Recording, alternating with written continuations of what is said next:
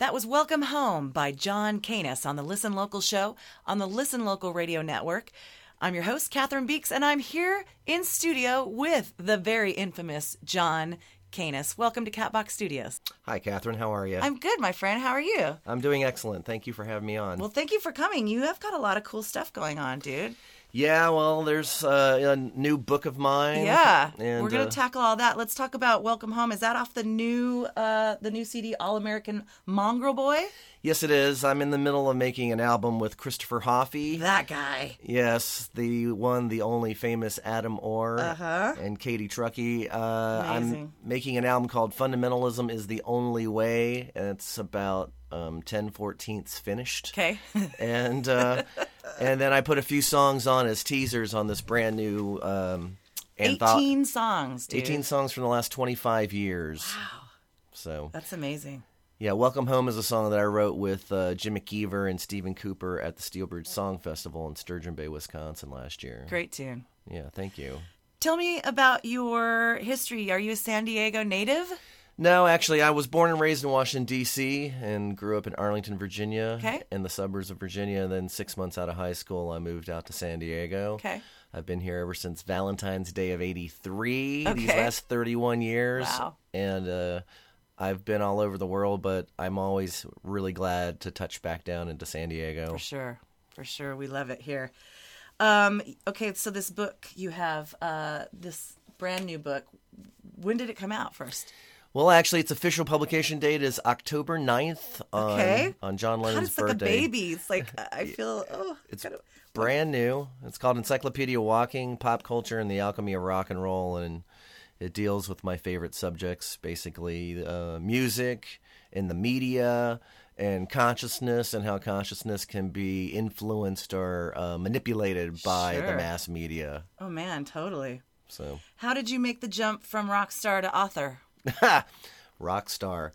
Well, I've always been a writer. I was a writer in high school, and I've, as I talk about a little bit in some of my process in the book, I have gone back and forth with being a disciplined writer and a disciplined artist, and then I've gotten so consumed with paying the bills and attending the 9-to-5 rat race like most of us have to deal with. I eventually got to a point where I decided that rather than having a bunch of stuff, I'd rather have the time to make art. Nice.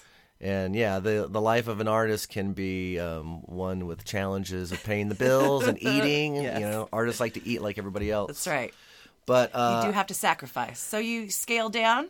Yeah, well, a little bit, somewhat. I had 6 years working at Reelin' in the Years Productions, where I got to travel all over the world, and I got to meet amazing people and eat amazing food and travel to amazing places. And I've had so much of that experience that actually being at home and making my own meals is actually kind of a treat now. Right. Ooh, that's called maturity, I think. God forbid. God forbid we rock and rollers should get mature. Right. Beautiful. But as far as the writing goes, I think it was something I just had to come to terms with myself in terms of having the discipline. There's an essay that I reference in my introduction of my book by Michael Ventura called The Talent of the Room. And I think it's just really getting comfortable in my own skin to sit in a chair and confront myself in a way that that I didn't cop out on myself. Right. I could express the truth in a way that was authentic and didn't pull any punches. And that was one of the hardest things to learn how to do, was to sit still and be unflinching with myself. So, tough to do. As any artist probably knows that, to stare into that mirror of self-expression, it can be challenging. But when you do it in a way that is fulfilling, then there's no feeling like it. Right. So you are going to be at the Guerrilla Book Fair at the Whistle Stop? Yeah. What is a Guerrilla Book Fair? The Guerrilla, well, like guerrilla marketing. Yeah. I think it's something that Ben Johnson of The Long and the Short of It, the singer for The Long and the Short of It, he's written a brand new novel, and he started organizing a dozen of us San Diego authors, and we're going to have the first Guerrilla Book Fair on Saturday, October 25th. At the Whistle Stop from 3 to 6 p.m., I believe. And like Barbarella Focus is going to be there, and Ted Washington, and nice. Oh yeah, we have a lot of great local authors. You're yes, right. Indeed, Amazing. and they seem to be growing. Yeah. Each 6-9 months or so, Nice. a new book come out. It's fantastic. So that again, October 25th at the Whistle Stop. Yeah, check it out. And can you tell me who Lester Bangs is? Lester Bangs is and was. Well, Lester Bangs was. He was born in Escondido and he was raised in El Cajon, Okay. the hot box here in San Yes. Diego in East County. And Lester's probably best known to most people these days as the character that Philip Seymour Hoffman portrayed in the movie Almost Famous by Okay. Cameron Crowe, Right. who was also a San Diego native. Lester made a name for himself as the associate editor and lead guy at Cream magazine between like 1970 and 76. Okay. And then he moved to New York City and was a freelance writer until his untimely death at 33 in early 82. Okay. So Lester's I think he's one of the more interesting writers who have made rock and roll his subject matter. He's a brilliant guy. And Raul Sandelin, who teaches out at Grossmont College, he got a small stipend to produce a documentary on a local figure. So he picked Lester. And I was involved with that. I did some narration in it. Also Cool. appeared on screen, and so there's a soundtrack for that for the movie. It's called A Box Full of Rocks. Yeah. And there's some really interesting stuff on there. Jerry Rainey of the Beat Farmers. He's got 6 songs on there Nice. as The Dark Ages with Jack Butler. And they're great. They're great tunes. It's a really cool soundtrack. So where can people find that?